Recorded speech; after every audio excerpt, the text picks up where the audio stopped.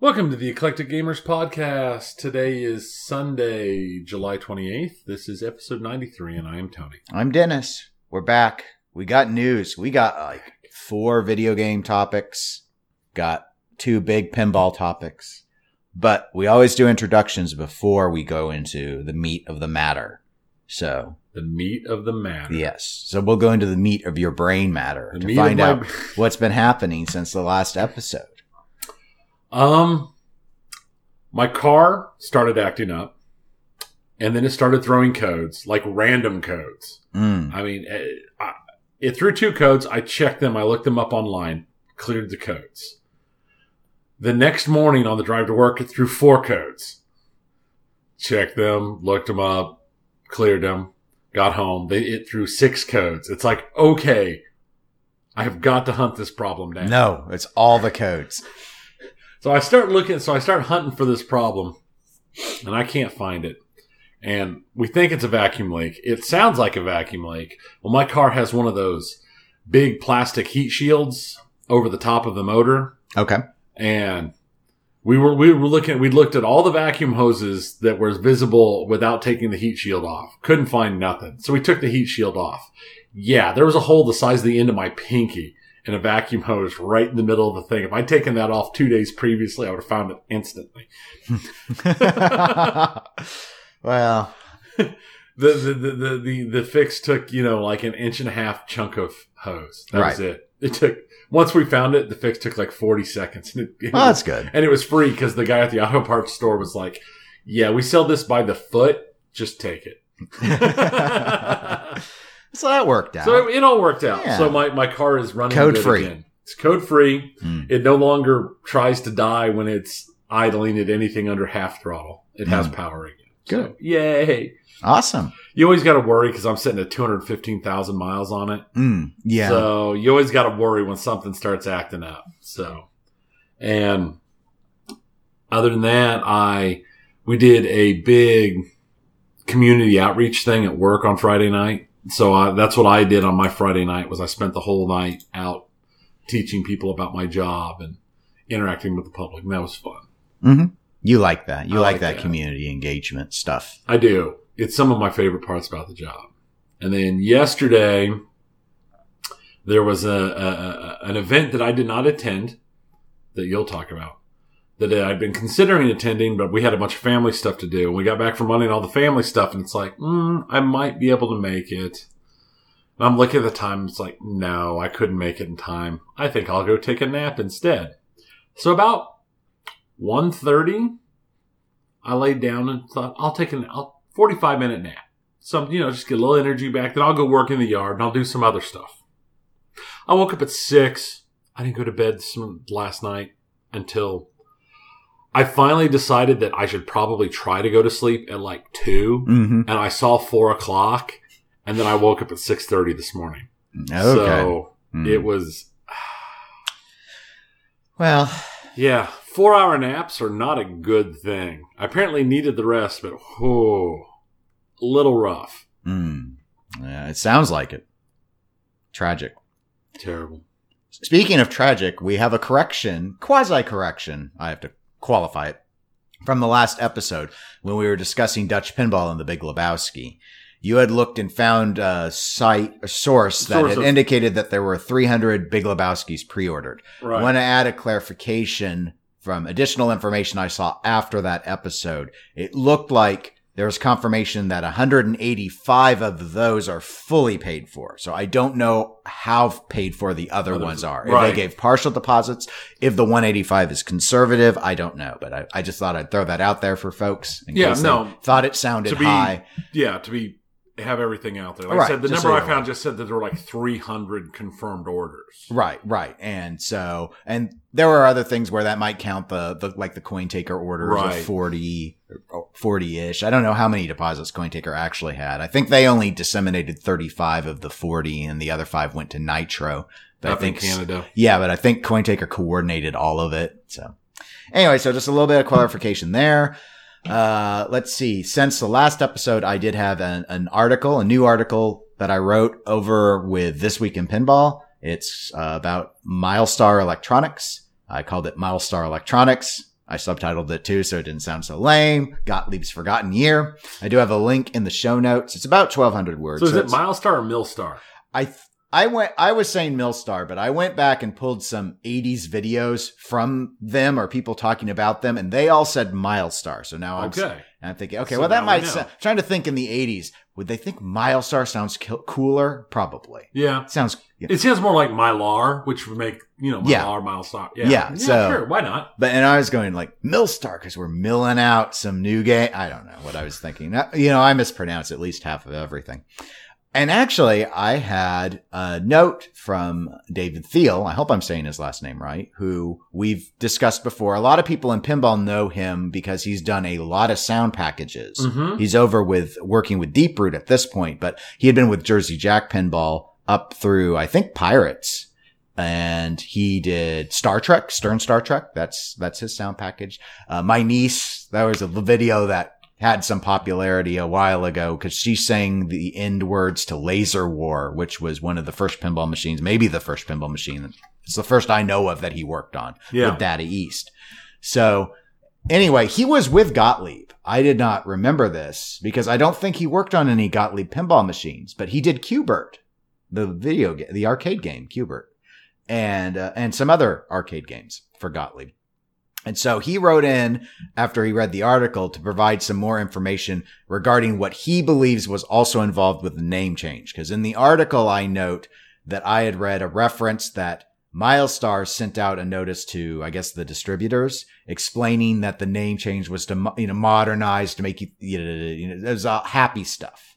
And David wrote to me to say, well, internally, what his understanding is when the Gottlieb family sold their company to Columbia Pictures, the terms of the contract specified it was for branding on pinball.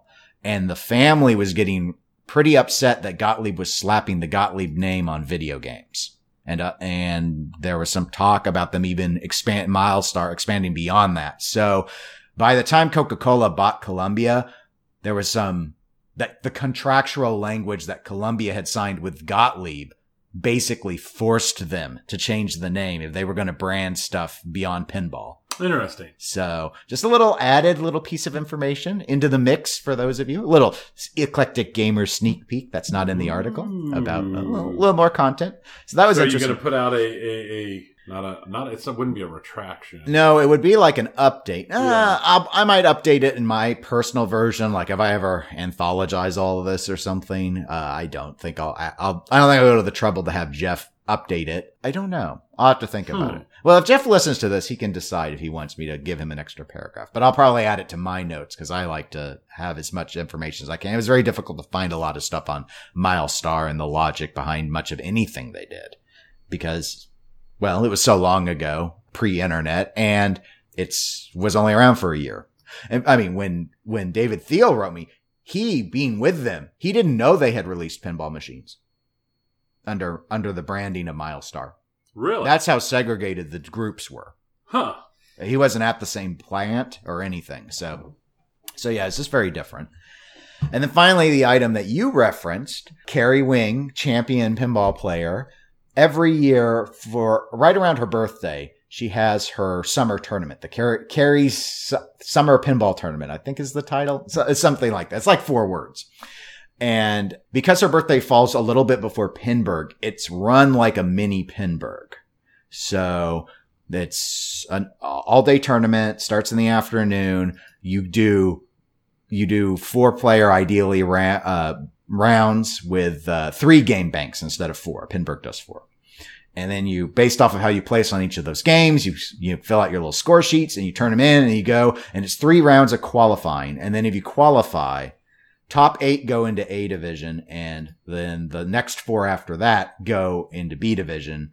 And then the A division folks are split into 2 groups of 4, and the top 2 from each of those advance into the finals. And then the B division's already in the finals with the 4, because you do the same thing over and over, sort of stuff. And all the games are grouped into banks, so you can't mix and match. They're already assigned in terms of era and such. So I went and did that. I got there 1 minute before it started because I decided I didn't get a haircut during the week because I had meetings. And so I did that, and there was a line. So I had to wait. And then I thought I should bring food or else I would be a bad guest. So I had to stop and get food. And then I was running and there was the Target guy didn't know how to do the Target stuff. So it was kind of slow.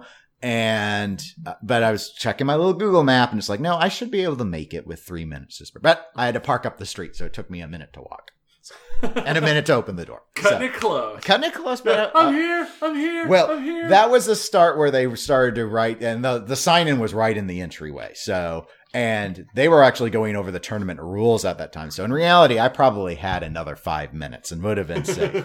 But people noticed that I was like, whoa, he's kind of cutting it a little close here. I was like, I know what I'm doing. Don't worry about that.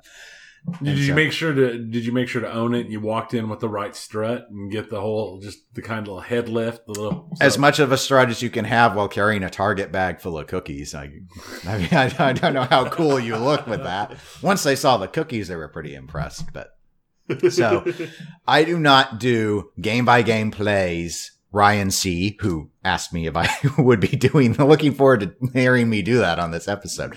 Cause it went fairly well for me. In the 3 rounds, I actually qualified for A division, which I'd never done before.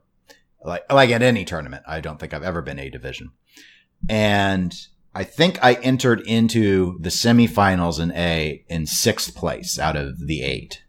So I had some decent games. But I was at the lower end of that. Then in the semifinals, I won all of them. Nice. First place on all. Once I won the second one, I was already in. So was the bank like just all of the machines you already own? No, but I actually played the same bank 3 of those 4 sets because I kept getting assigned it. So I got very familiar with Sing Along, your favorite System 11. Not saying Sing-Along's not your favorite. I was going to say. I'm now prompting you to name your favorite System 11. I know it. No, apparently you have no favorite anymore. The problem is I keep thinking Getaway, and it's the other one. It's the other one. That's right. High Speed. Yeah. See, I was thinking Need for Speed, and I'm like, no, that's the video game. Nope. Yeah. So High Speed was in that bank, and so Can you tell I have like 2 hours of sleep? Well, it sounded like you had a 4-hour nap, so I don't know what your problem is. And Elvira and the Party Monsters was also in that bank. So interesting bank. It was. So did that, went to the finals. That was on a different bank. That bank did have Star Trek in it. And so I did not win Star Trek, but I took 3rd. I almost had 2nd, but Phil came back. So anyway, at the end of that bank of finals, Steve Hill had won and Eric German was 4th. Phil and I tied. Oh. So then we had to play a tiebreaker, which was, per the rules, it was a 2-ball play on any game that didn't have a ball save. And the game was randomly chosen. Otherwise, it was 1 ball on a ball save game, 2 balls on a non-ball save. And we were put on a 60s game called Bowling Queen. I played my 2 balls. I had to go first. And I don't remember what Carrie exactly said. I think it was along the lines of, oh no.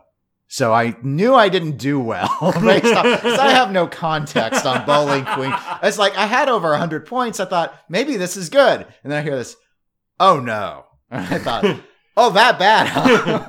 And then when Phil didn't even need to finish his first ball, yes. Yeah. So I took 3rd.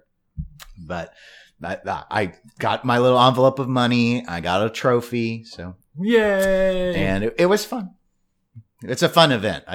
I went last year. It was my first time. I've never made it to the event. It's fun. Because last year I worked that weekend last year, and this year we had some family stuff to take care of on Saturdays. So, but anyway, one of these days, it's a fun tournament. Yes, and then we shall nap. And now, while you are recovered from your nap, we will move right into more pinball news. We have 2 pinball news topics, Tony. They're both huge. We're not playing 20 questions today. We got to talk. Don't say yay, you did well last time. And so first thing we're going to open with is the item that dropped at Comic-Con. So just a little bit after we recorded last time. And that would be Star Wars, the pin. Yay. It's not the right sound. I wanted to do the last Starfighter sounds, but that's not right either. Man, what would that do to your that scream? Trying to do that scream in your throat of this. as it flies by. Little TIE fighters. Yeah. Yep. Well, yeah. I don't think I could. I don't think I could do it. So I'm not sure I could even hurt myself trying. Maybe. So we have a link to the announcement of this game in the show notes for anyone who hasn't heard about it yet. But this is a home edition version of Star Wars. It is not the Steve Ritchie Star Wars layout. This is a George Gomez layout. I feel it looks very much like a modified layout of Spider-Man. It's not a clone. There's differences. There are drop targets in front of the left ramp. They've moved some shots around a little bit. Basic placement, by and large, I feel is very reminiscent of Spider-Man, in my opinion. Mm-hmm. The game is different than some of the past pin models. Like the legs are externally connected like a traditional pinball machine. The playfield is, and this is like other home editions that Stern has done, it is a full-length playfield. It's full size. The cabinet is smaller, though. Yeah. And it is at a lower new in-box price point. The MSRP is $4,500. For comparison purposes, MSRP on a Stern Pro is $6,000. The minimum advertisable price, I don't think they call it MAP. The MAP pricing is $39.99. So it's a $4,000 game, whereas I believe it's $5,700 is minimum advertised for pros. I think it's $5,700 at this point. So we're talking, practically speaking, it's about a $1,700 difference.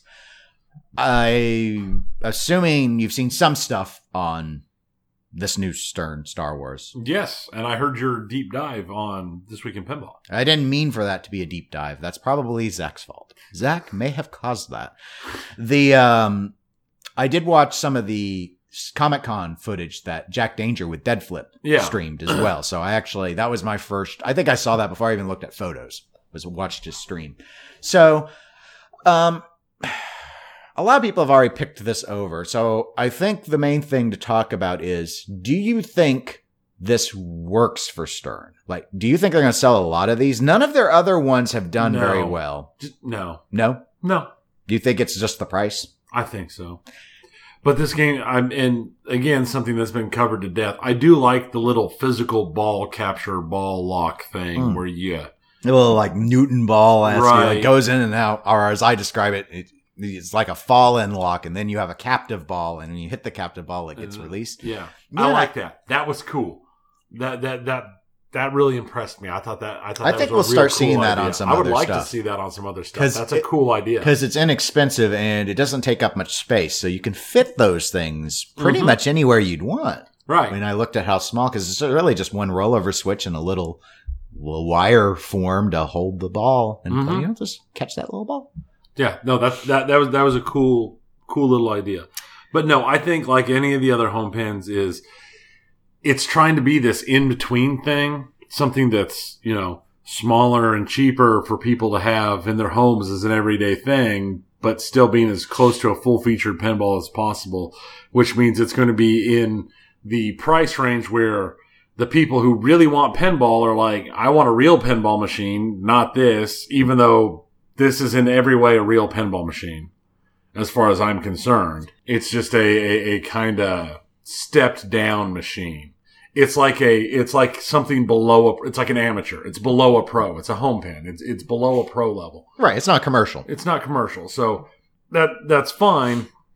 But I think the collectors and all that level aren't going to go after this. And it's still too expensive for the kind of home market that would actually look at something like this, because it's such a unitasker device. It's not like a virtual pen that can do lots of other things, or you can play video games and arcade games on, or you can do all sorts of stuff with it. It's literally just this. This is going to go into places where for the people who have to have every Star Wars thing they can get their hands on and have the money to fill collections out. And maybe a few other. I don't think it's going to be a huge mover. Okay. So do you think Stern botched their analysis of the market then? Or do you think they think that there are enough of those high-end Star Wars collectors that's what they're banking on, is that, oh yeah, there are enough of these people that have the money to go to Comic-Con and buy all this stuff, and we're going to get a decent enough percentage of that and other Star Wars aficionados to just like sell 1,000 of it. I mean, I don't even know how many they're thinking they want to sell. I don't know. I think hope springs eternal. That's what I think. Mm. I think they're looking for a way to break into a new market, and I don't think it's gonna. I have a hard time believing it's gonna work. Yeah, and that's especially because of the price point. I mean, you're looking. I mean, it's at $4,000. You're $2,000, which is a lot of money under a pro. But you're still at $4,000. I don't think the kind of thing that they're looking for is realistic for over $2,000. And even then, I'm hard pressed to see how many people who aren't real pinball people, real pinheads, are going to go over $2,000. If I can go online and buy a not new in box pin that's way better than this for $1,500 or $2,000, why would I spend $4,000 on this? Those are good questions. And as I noted on This Week in Pinball podcast, that's the part where I think the game shoots well. I think it looks fun. But because you didn't make it commercial, you've basically ruled out the collector market, as you've noted. Most of the collectors aren't going to be inclined to get it because either they feel they can only go for commercial games, or it could be a question also of resale value. Like, pinball machines, commercial pinball machines hold their value pretty well. Home models historically haven't nearly as well. So, right. If you got tired of it, how would you move it along? And $4,000 is a lot of money, even setting aside that it is a significant savings versus a new inbox Stern Pro. And what I had pointed out then, and I still point out, is if I know anyone who's into pinball or is interested in getting a pinball into their home, the first thing I always recommend is I say, you need to get a used one. You need to go and buy yourself a used pin. Now, this does solve some issues for those that might be intimidated about having to work on a used pin because they're going to be afraid there's going to be things that they need to fix. But that's always going to be a risk in any pinball. But I guess there's that market where it's like, I'd rather just pay the $4,000 and have a brand new in-box game, which isn't going to cost me as much as a commercial new in-box game, but isn't going to have the problems with me getting something from Sega in the 90s. I guess there's that, but I just don't know if there's a lot of people. I agree with you. If they got this down to $2,000, I think you would see a significant amount of units move, but how much more stuff to keep whatever profit margin they're going for would they have to sacrifice to drop it by half? I mean, oh yeah, no, I don't think it's believable to get the price down there. But just according to Pinside, the estimated value of a Data East Star Wars is between $3,300 and $3,800. Yeah, that sounds about right. Last I've ever seen them listed in the area, they were usually around 35-ish. So yeah, I get it. Maybe not everyone who might go for this is going to do the research to know about going for used game, and maybe they don't know anyone else. I see the idea of we want to get someone who's trying to fill out their game room, perhaps with an eclectic assortment of things. And they're thinking, okay, well, I want to get a foosball table. I want to get a pool table. I want to get an air hockey. And maybe I want to get a pinball machine. But the thing is, especially when you talk scaled down units, like all of those other ones are cheaper. Right. So that's the one thing where I wonder what their market research told them. Here's what I actually think would have sold more units for them.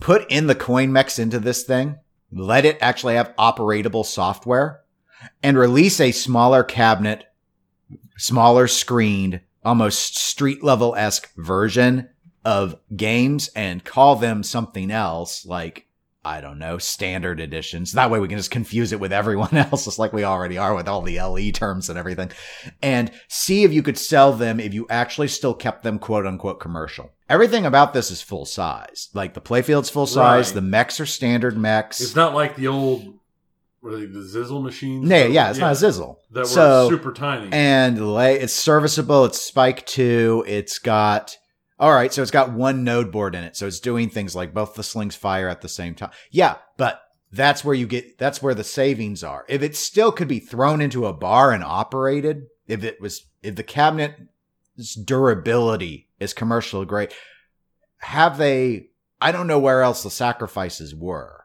as long as the cabinet's thick enough that people can throw the thing around, I think you can have it commercial grade. And okay, yeah, this super cheaper standard edition doesn't have our standard screen. It's got the iPhone 4 for a screen. But hey, I mean, but it's commercial. Yeah.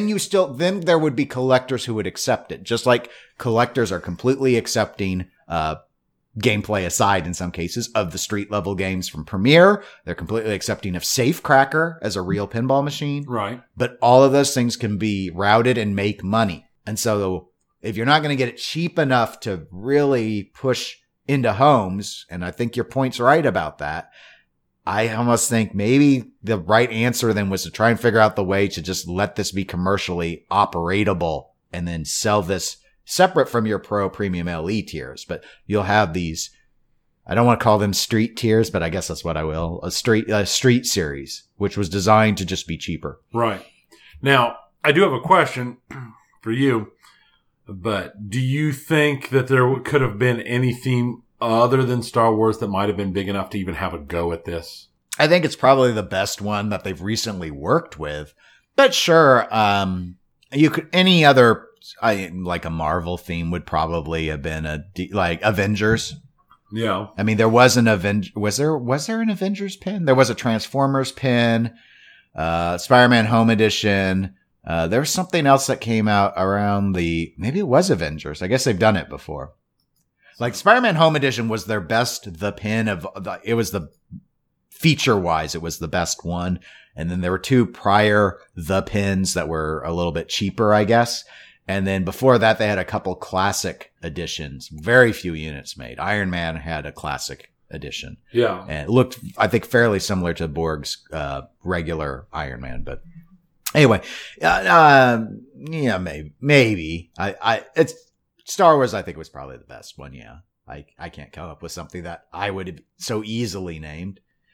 Because it had a lot of audio and video clips from the movie. I mean, it seems to be totally oriented towards fans of Star Wars. Like, just listen to beautiful. That's beautiful. Those were straight from the movie. I dropped those in for people. Anyway, yeah, I'm skeptical, even though I think the game overall looked pretty good. I just don't think it's cheap enough. Yeah, like I said, there were things in it I thought looked cool. The gameplay looked cool. I just think it's... But Stern may know something we don't.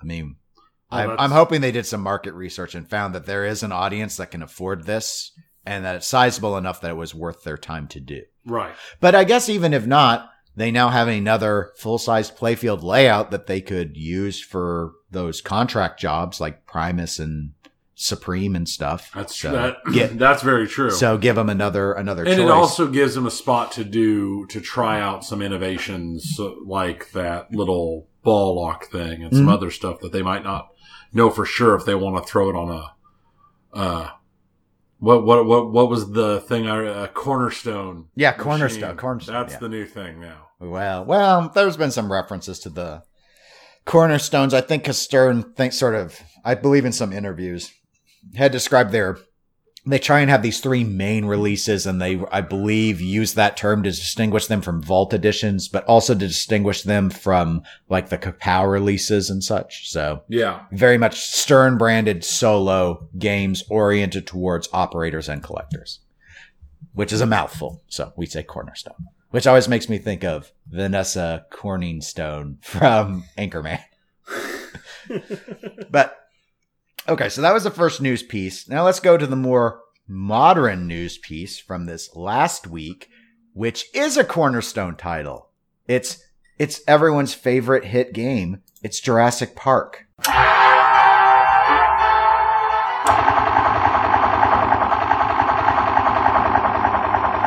Welcome to Jurassic Park. Yay! Let's get another Jurassic Park because that's what needed redone. And okay, as Tony has noted, this looks very reminiscent in a lot of ways to the 1993 Data East Jurassic Park game. I note that for a few reasons. One, the artwork on the playfield is really laid out as to be the island that the like Yeah. Ela Nublar Yeah. from the first movie, which though that was the layout art of the playfield on the Data East game. It's a 3-flipper game with the upper right flipper, just like the Data East game had the upper right flipper.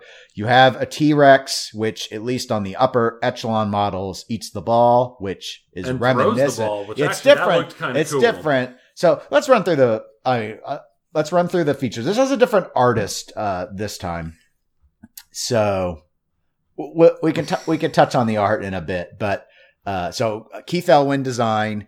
It's based on the 93 film. It has been confirmed, and I do have a link to the IGN article for people who want to read up on this and look at some photos from them in the show notes. But there are no movie clips in this movie.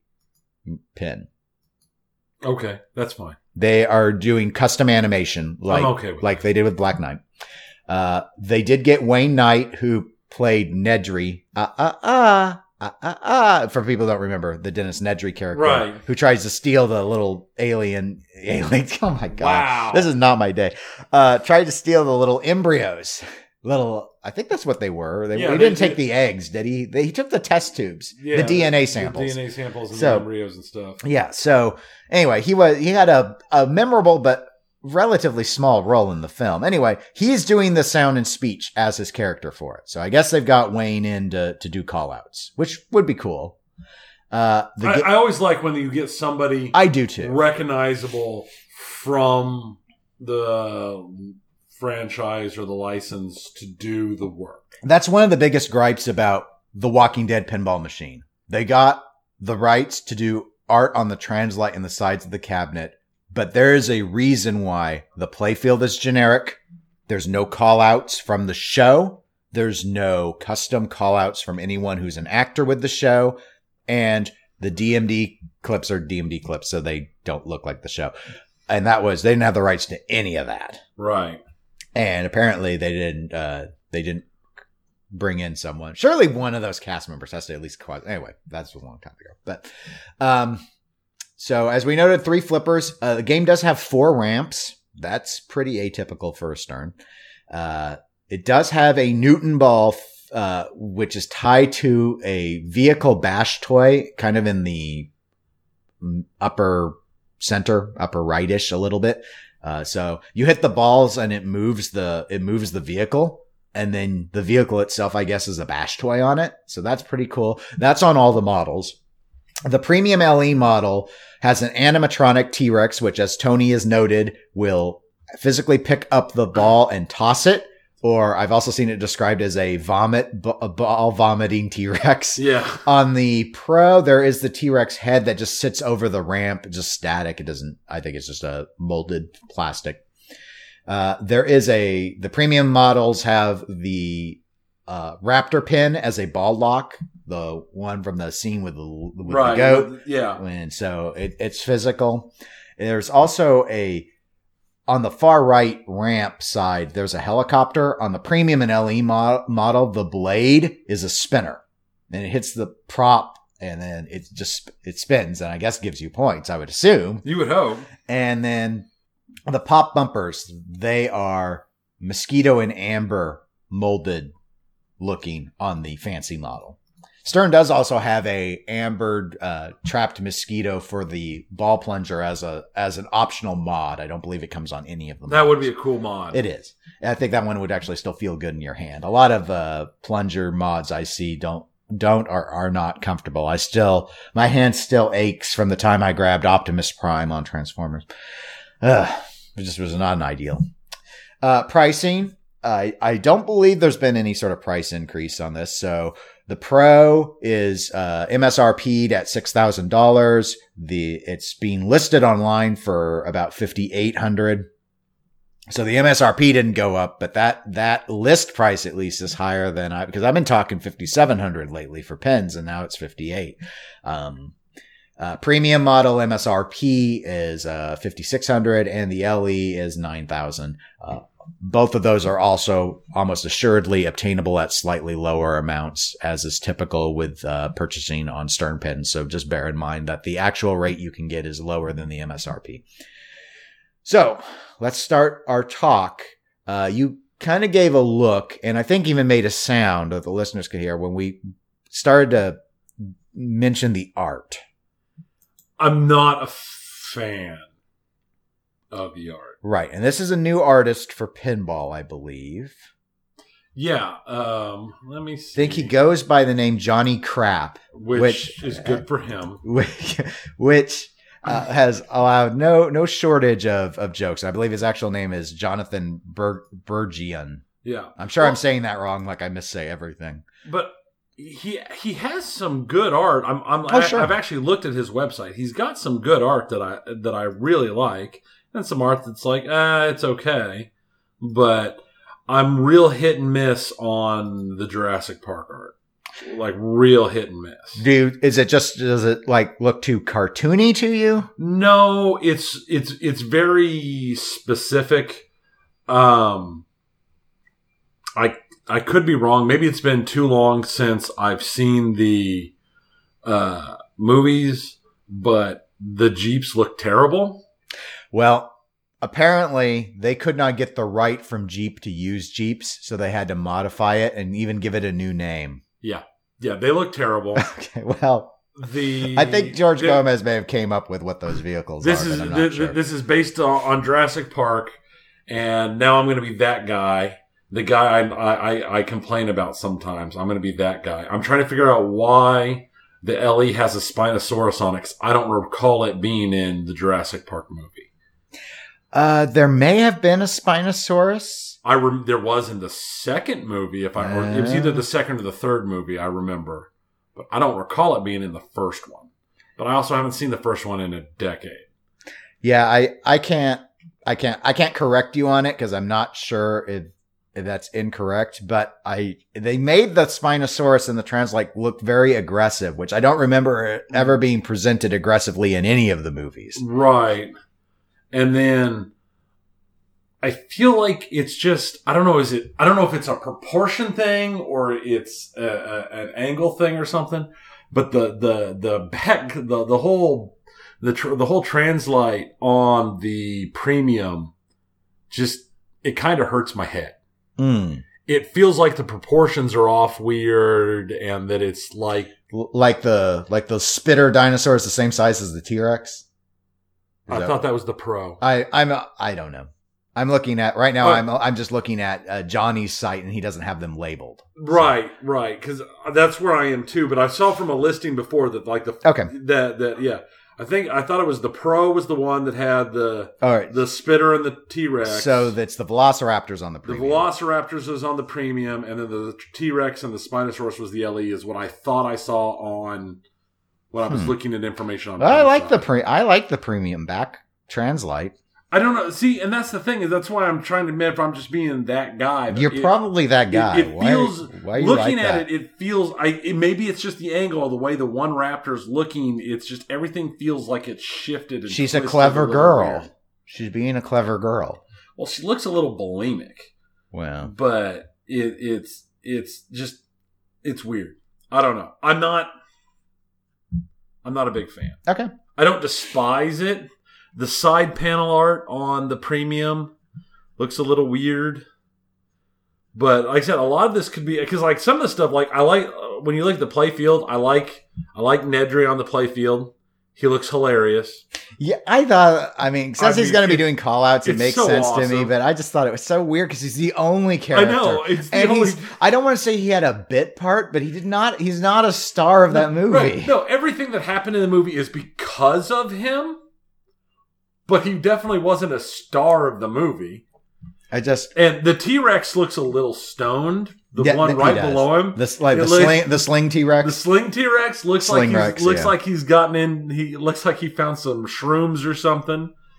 But I mean, the playfield doesn't look that bad. Now see, whereas I'm pretty good with the side art and the Translites, not a huge fan of quite frankly, it's not the art, it's the decision to do the island again. Oh yeah, I was just talking about the art. I think it looks fine. I don't like the decision. And that's probably my biggest thing. This looks like, when I look at the layout, this looks fun to shoot. I think I may have, I'll go so far as to say I think I'll probably enjoy shooting this more than I did Iron Maiden. Iron Maiden frustrated me with that whole upper right section and how the flippers were used there. I know a lot of people loved it. I didn't hate it, but I didn't like it either. I was pretty meh on that. This with so you've got the ramp with the T-Rex, and then you've got the kind of middle shot, which looks like it's the spitter shot, which I believe feeds into the middle ramp. And then you've got the right ramp, which I think goes into a curly Q style. I think one of our area players, Will Yaska, told me he looked at this and he thought, why'd Stern make Oktoberfest? And the first thing that made me think he thought that was the color scheme on the art package. But the next thing that made me think it's the spiral ramp. That would be a trigger. But he also thinks the shot layout is somewhat akin.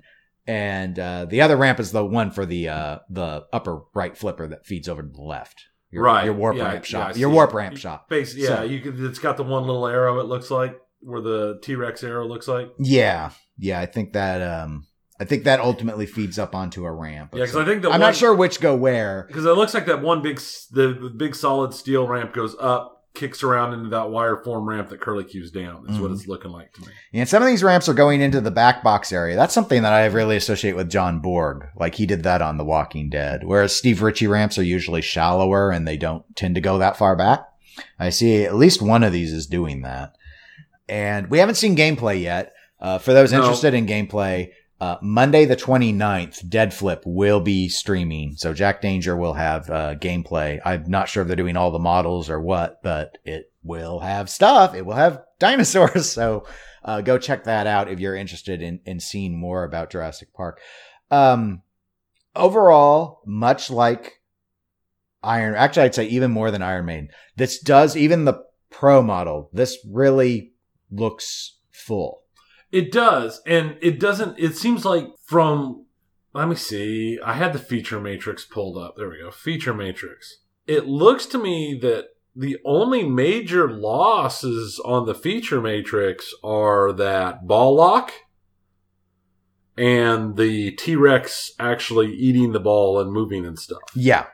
Yeah, and again, depending on who you are, my guess will be that a lot of competitive players will probably prefer the Pro for having the flow of not having that T-Rex fling a ball. I mean, that was part of their teaser video.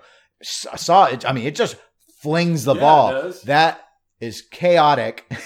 And a lot of competitive players, especially fans of modern games, do not want chaotic things like that. So they'll favor the Pro for that. And so for them, probably the only thing they would really miss is the physical ball lock. Right. And that spinner. Yes, and the spinner. Especially if it makes a really cool helicopter sound. And it better go. Yeah, it better be cool. So let's see. What do you think of, I mean, beyond like the art, there are other throwback things. They brought back the Smart Missile. There's Chaos Mode. Those were both weird decisions to me. Especially the Smart Missile, because, again, I haven't seen the movie in a decade, but I don't recall when they went in and started using Smart Missiles everywhere. That and Chaos Mode are total references to just the pinball machine from 93. Is something going to pop up on the back glass where I'm going to have to start rapid tapping the lock bar button? Like I had to rapid pull the trigger. Oh, do you think that I see the button there. Do you think that button's going to be the Smart Missile now? I'm assuming. Of course it is. Well, but the old one was on the trigger. It's going to be there is no trigger though. It's going to be anything that requires a button push to trigger. Just like on Black Knight, they moved the MagnaSave there, so it's now even harder to hit in time. You have to really that was so casuals would be able to know where it is. I understand. That's what I was told. Because they drilled holes in for Munsters to put in flipper buttons. They can drill holes on the side if they wanted to. They didn't want to. I still can't get over, man. Those Jeeps look like they look like MRAPs or something. Yeah, all right. The Jeeps are bad. I think we all agree with that. It looks like something like some Army surplus stuff. Yeah, Now let me ask you the super important question. Is my Daddy East Jurassic Park more valuable, less valuable, or the same valuable now that this has been revealed? I'm going to go with less valuable. I see. That's my Until concern. I should have sold it before this was announced. Until the unless this turns out to be a complete turd. It's an Elwyn. They're not going to It's not going to be. They're not going to. I would be in pure shock if it was. Mm-hmm. The one thing I don't think we mentioned, or I completely missed it when I was looking at the pictures, but I love the fact that they got the John Williams score. Yeah, that's right. I did read that in a listing that they did get the score, and I thought that was smart because that, and again, the Daddy East one right at the start played that intro. It's just it's John Williams. It's iconic. Yeah, I mean, half of Steven Spielberg's millions belong to John Williams. That's true. So that, yeah, I'm glad about that. I think it'll be interesting to see what the custom animations are. This to me seems like an odd blend of homage to Data East's Jurassic Park, more so than the movie. Yeah. But also it seems to really be emphasizing the dinosaurs, which I think was smart. That's my one thing with instead of doing the island, I'd rather them just splatter more dinosaurs everywhere. Right. You can't really have too many dinosaurs. I agree. So that would have been my recommendation, but if you weren't going to actually do the movie. But given that they're doing so little from the movie, I'm quite frankly pretty surprised they didn't try and do Jurassic World, where I would have thought getting the assets would have been easier. Yeah. But I guess if they feel really strongly that the custom look is going to be good, I think this will be their best seller of the year. I think just calling it Jurassic Park, and again, most kids aren't going to be like, well, I agree with Tony. The Velociraptor's look bulimic and he's not proportional, and that doesn't look like a real Jeep. I think they'll just be like dinosaurs squee. Right. No. My thoughts on the art are super minor. I mean, it's not like. Does this kill Wonka? Is Wonka alive? Hair 403 just got theirs a couple days ago. I know. I did see that post. Yeah. Do you think the markets are different? I think the markets are going to be too different. Yeah, I wasn't sure. If you want to talk about sales, on it. I can guarantee you right now, this blows Wonka's sales out of the water. Well, sure. That's a given. Yeah. I mean, but is it? This is true, pure nostalgia. Right. With people who have, but the difference is this is something that will have more draw. Mm-hmm. Operators are going to love this. This is a real franchise. Right. Wonka never turned into, there were like 2 books and everyone remembers the one old movie and gets mad at the new movie. Right. No. It was a good old movie, but yeah. This is a mega billion-dollar franchise. Right. You're looking at the difference between, I mean, for the nostalgia pull and this and that, Wonka is on Monsters level as far as I'm concerned. For the same type I think it's more relevant than that. I wouldn't sink to that level.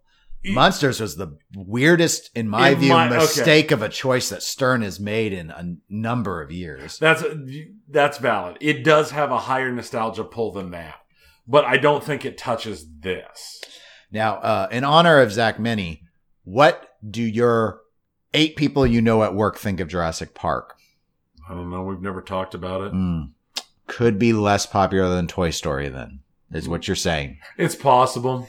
One of them hated Jurassic World. The other thought they were good popcorn movies. Yeah.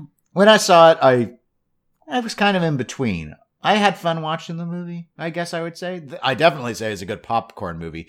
But it's doing the soft reboot thing, and so I felt it just followed. It's become real popular to do the soft reboot. Yeah. Lately. In fact, in some ways, Jurassic World 2 is more tolerable just because it goes more its own way than the first, which is what you would expect. It's kind of like when you start talking about the sequels in Star Wars and how the second one is different, and that upset a lot of people, but it was different, whereas the first one felt like we were kind of rehashing. Yeah. It wasn't quite that scene by scene remake of Psycho that came out in the 90s. Oh God. Remember that? Yes. What a stupid idea. It's like, that was really bad idea. It's like, okay, you're taking an iconic movie and you're not trying to do your own spin on it, so you don't have that excuse. You're going to try and duplicate it. But why duplicate it when we can watch the original? It made no sense. I don't know. I'm not an artist. I'm just a common plebe doing my common plebe thing. Now, I do have a question. Are you happy with Wayne Knight for the call outs, or do you wish they could have gotten somebody with a bit higher cachet, as it were? I'm okay with Wayne Knight doing them just because he's so obnoxious in the film that it fits really well. But that's one of the areas where I wonder if, since they don't even have audio from the film, and 1993 did, I mean, you've got the whole, like, Samuel L. Jackson, hold on to your butts. And Right. Ian Freeze from Sam Neill and all that. It's not going to have any of that. So is it going, I want to hear how the sound's put together. Right. Because like Carl Urban's Star Trek was amazing. right. He did all the custom callouts, but we still had audio from the film. So there Yeah. were all sorts of parts when you're playing the modes. Like when you're playing Space Jump, you're hearing dialogue from that scene. Right. So it was really immersive. I worry that it won't be immersive with just Wayne Knight doing the callouts. Is it going to be a Pirates where I hear that, what's his name? Hibbs or Gibbs. The guy, the actor who played Gibbs does a great job on the callouts in that, but you don't got any other audio from Pirates going on. So, Right. and some people felt that wasn't immersive enough. And now everyone thinks it's immersive enough because they can't buy them anymore. But hey, false scarcity will do that. So I would have preferred Jeff Goldblum. yeah, and really, they should have been able to afford him. So yeah, I just want to hear him to say something like, "Life finds a way." Actually, at this point, I think I would just be happy to find any pinball machine to be made that could get Jeff Goldblum to do the call-outs for it. Yeah, it would be neat, but I'm okay with this. So we should start pushing for our The Fly pinball machine. All right. Well, I've never even heard anyone pitch that one in the what 80s thing should be made into a pin. So maybe not. Maybe we don't do The Fly. Maybe we do a new, hey, we're doing rehashes. Not very many people got to play Independence Day from Sega. Maybe we redo Independence Day. It might have been a possibility if that second movie hadn't been, Earth Girls Are Easy. Oh, gosh. Oh, Earth Girls Are Easy would be such a great pinball machine. I don't know. Maybe. It's been a long time since I've seen that. But anyway, so that's our Jurassic Park stuff. The T-Rex is loose!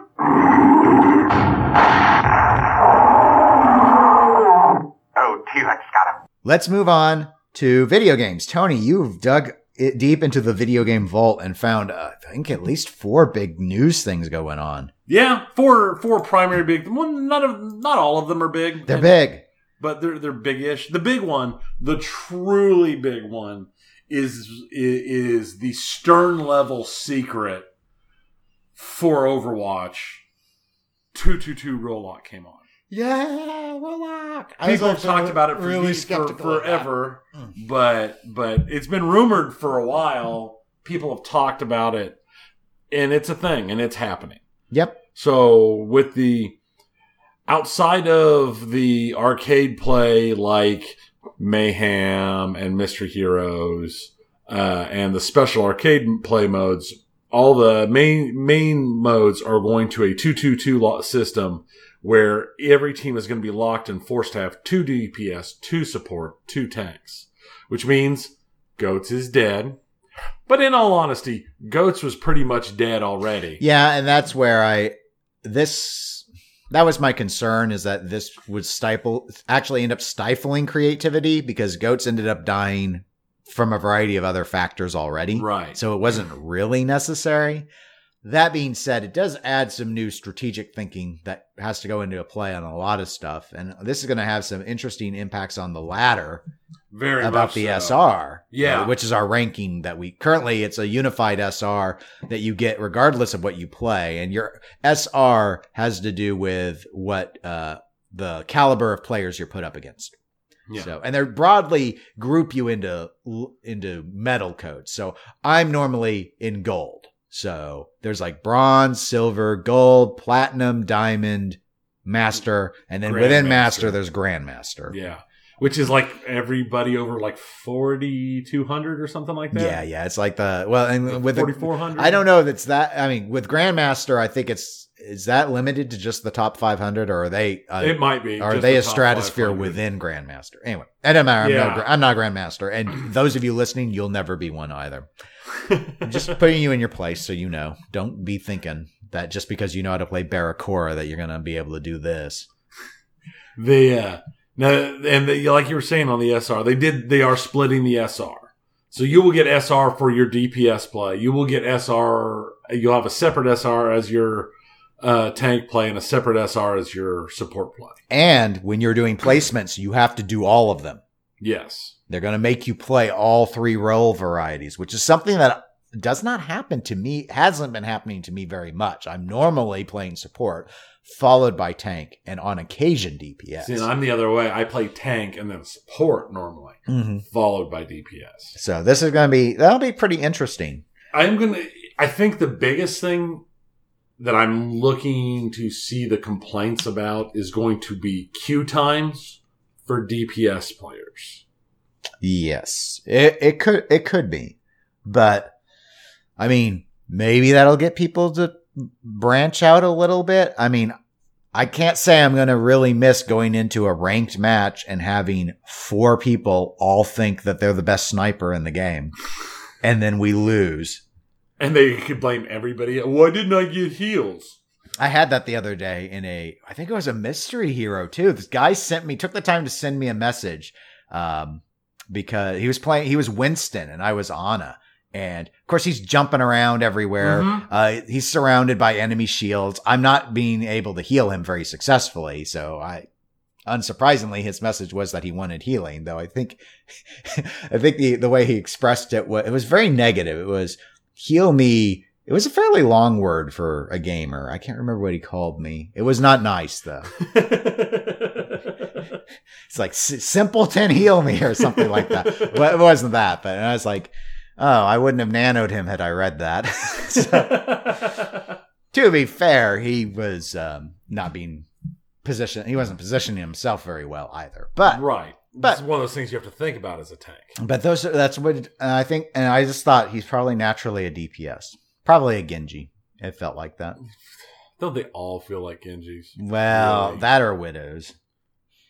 But anyway, so that's different. Plus, I know there's a lot of character adjustments being tested right now. Right. They're heavy ones because, case in point, Brigitte is a support who can't really fill the support role if there's only 2 supports. Yeah. Because she's kind of this hybrid thing.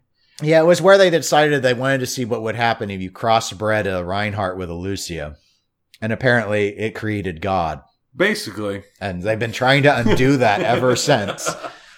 But you can't, if you undo it too much, no one will play her, and then she becomes Mercy, and people will feel sad. So it's been a big struggle, coupled with that they've rolled out a new hero. Yes. So that always requires balance adjustments in this sort of game because it's a hero shooter. So. And I did see, after I made my notes, but I read this morning, they've already rolled adjustments to Sigma out to boost him. They've made a few adjustments, just minor tweaks, which we knew would come, but they've been making them on the PTR. But Sigma is their new hero.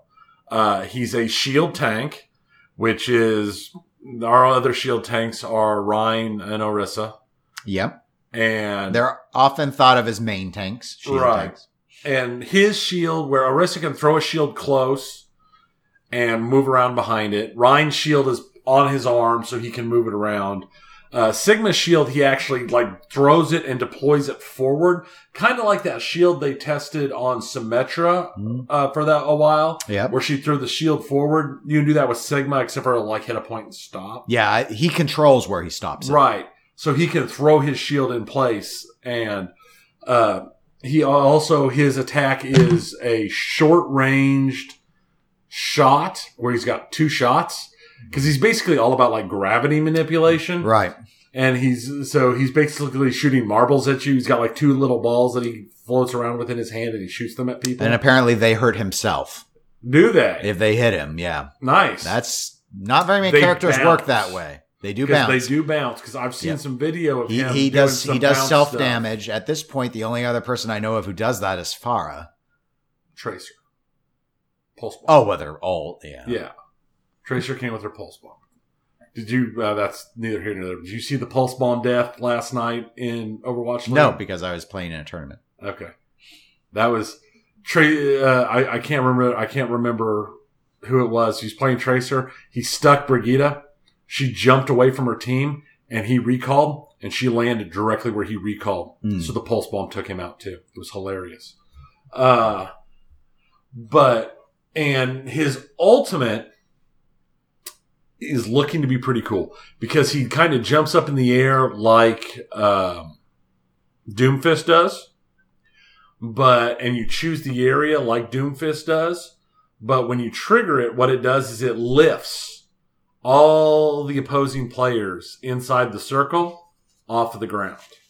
And I've already seen video off the PTR of it being used to end a whole bunch of control point stuff. Yep. Because it's like, boom, it's pretty you're powerful. off the point. And I've also seen it used, I saw at least one where he used it to lift the entire opposing team to be high nooned. Yep. Finally, McCree has a friend. McCree's like, hey, you like me. You really, really like me. Why does Sigma not wear shoes? According to the article I read, it was an intentional design choice to show that he's institutionalized because that man's backstory is pure nightmare fuel. Yeah. I'm not even going to try to describe it. No. If you can watch it, but it is so much nightmare fuel and so different from anybody else in Overwatch that it's kind of impressive, really. Yeah. He's messed up. Yeah, he's all sorts of messed up. So exciting times, exciting changes coming in now with Overwatch. I've already decided when they do the shortened, because they're going to do that shortened competitive season to test do a full strength test of the 2-2-2 roll lock.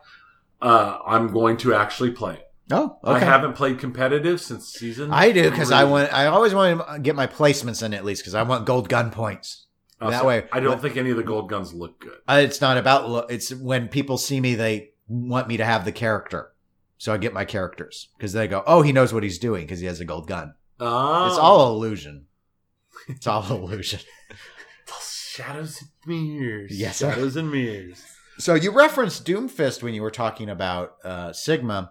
So I know because I've seen some complaining that there's some big Doom news. There is. Doom, as they say. At QuakeCon this year, they went ahead and released, or I should say re-released, Doom, Doom 2, and Doom 3.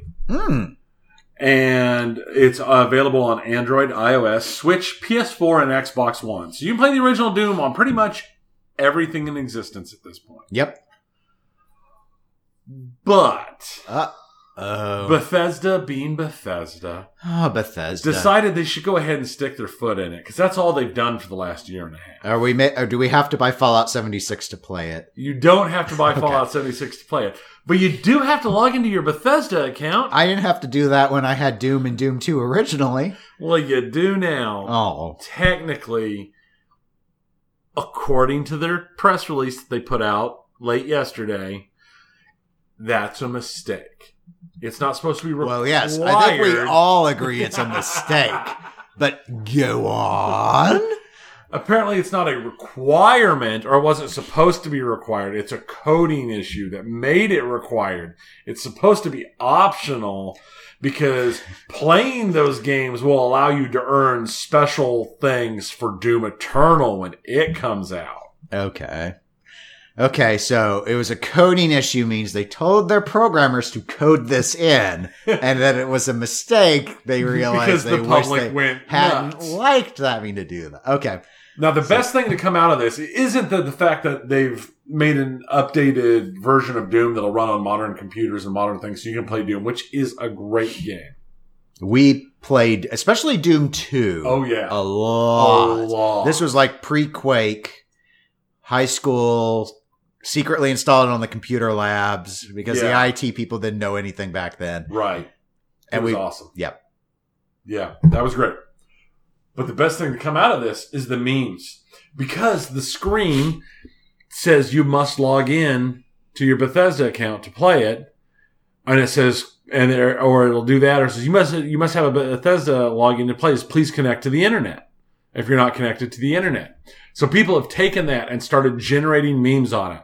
Like Mario with the little toad guy at the end of the castle says, "Sorry, Peach is in another castle. Please connect to the internet." That's so good. And there's so many like a Final Fantasy game where the opening screen, all it says, it doesn't say start, it says please connect to the internet.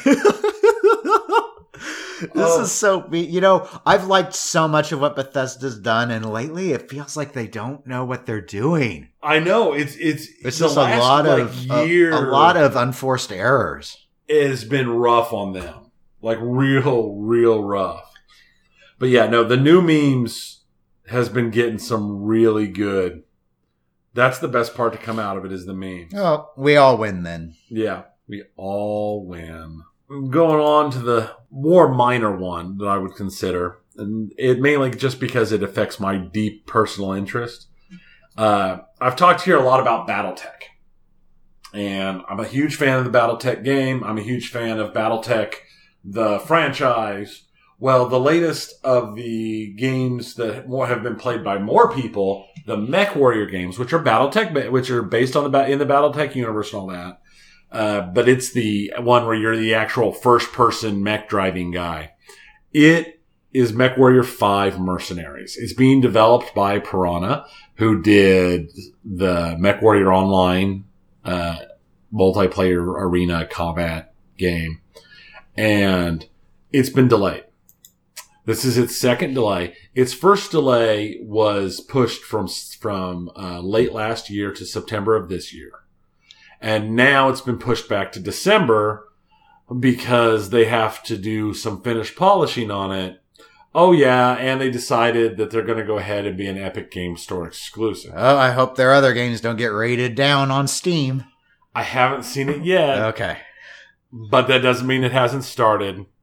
And they did go so far as they came out and said with the announcement that they will refund all pre-orders for people who want them.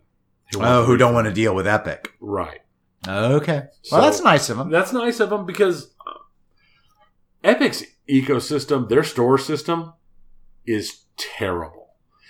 I understand Steam is a mature product, and it's had decades to get to where it's at.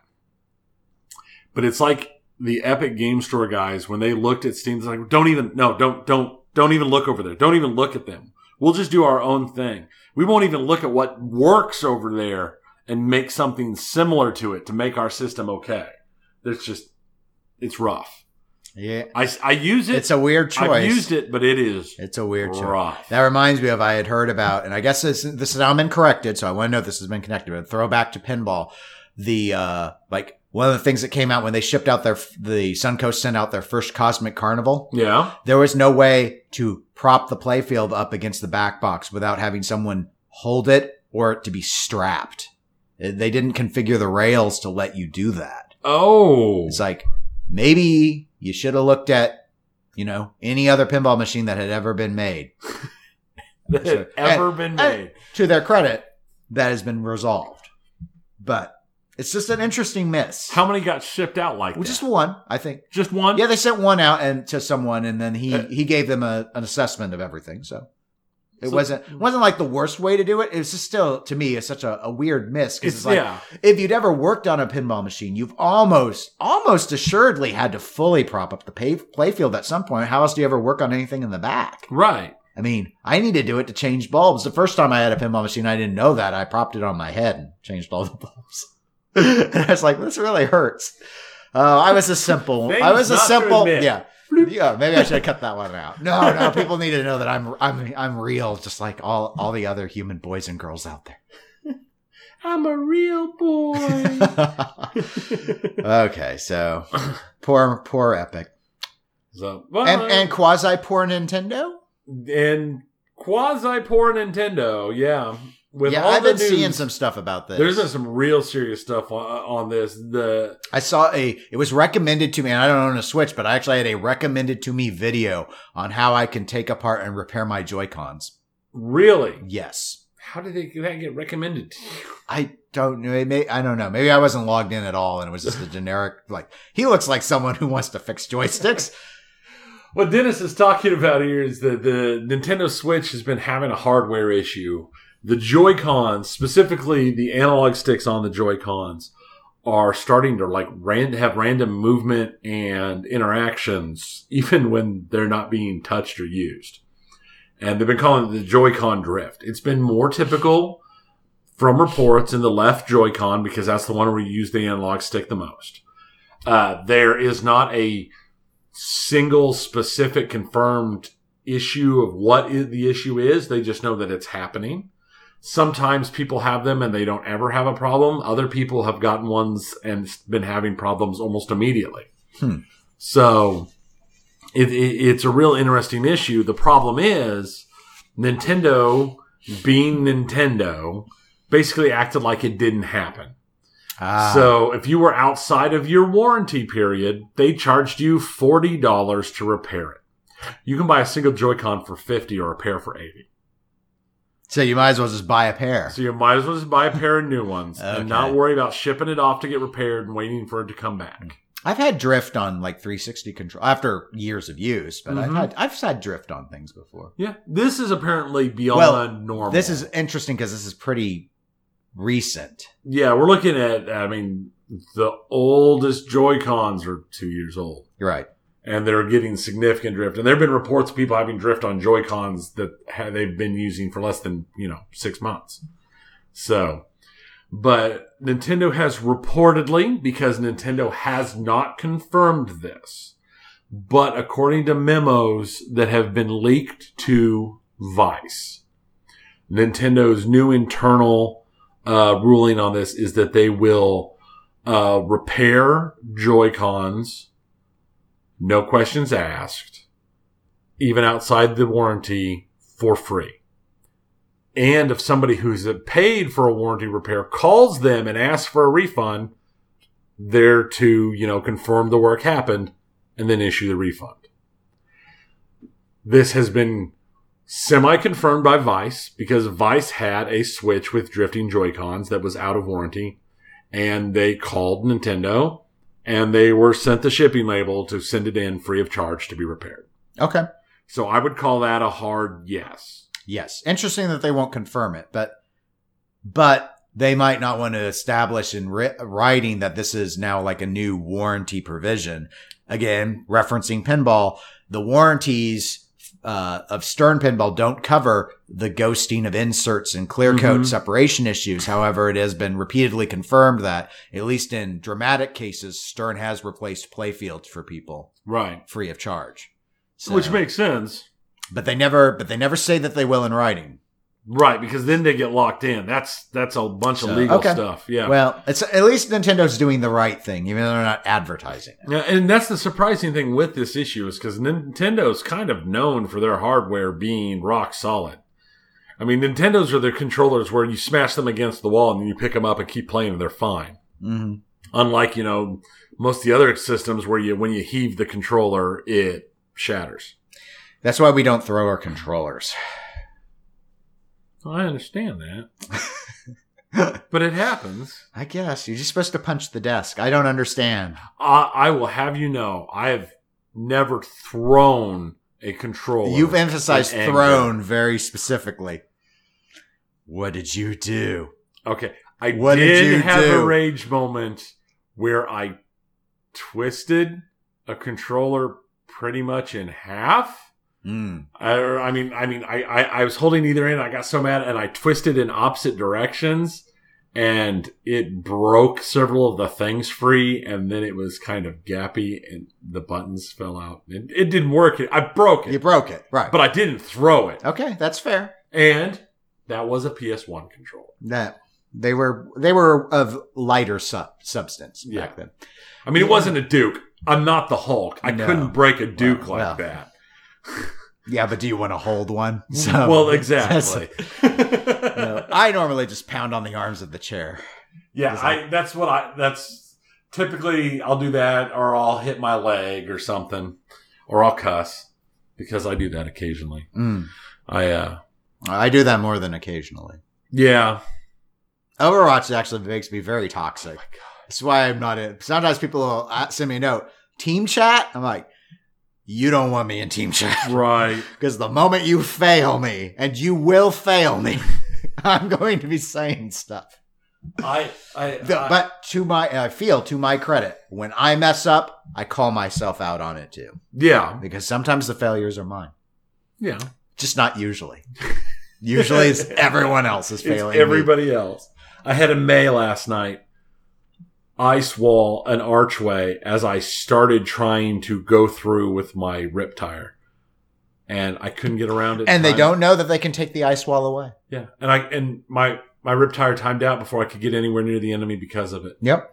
It was terrible. And she didn't even do the voice line sorry to you. She didn't do anything. Nope. Except fail you. Well, yeah, but it is May. It is. But we love her anyway. Yes. Speaking of love, we've reached the end of our show, so I'd love to do our closing credits. You can always reach out to us via email, eclecticgamerspodcast@gmail.com, or you can find us at facebook.com/eclecticgamerspodcast. We're available on Twitch, Twitter, and Instagram as eclectic_gamers. And we'll be back in 2 weeks with probably no new pinball machines to reveal, I don't think. I think we're going to enter a lull. I would assume we might be able to talk a little bit about gameplay on Jurassic Park. If we make it to 403 Club, because there is a tournament next weekend, we might be able to comment on Wonka with first-hand gameplay, right? Which would be that's what I was hoping for. New for I us. honestly kind of hoped to do it for this one, but between my stuff going on Friday, the tournament yesterday, well, and they only got the game in on Thursday. Right, I knew there was no way. It was delayed by a week. So. Yeah, I knew there was no way we were going to get it in this episode. I'd hoped for it when I'd seen the notice that it was on its way. But like I said, it just didn't work out. It didn't work out. But we have another opportunity coming up. Yes. So anyway, until 2 weeks from now, I am Dennis. And I am Tony. Goodbye. See ya.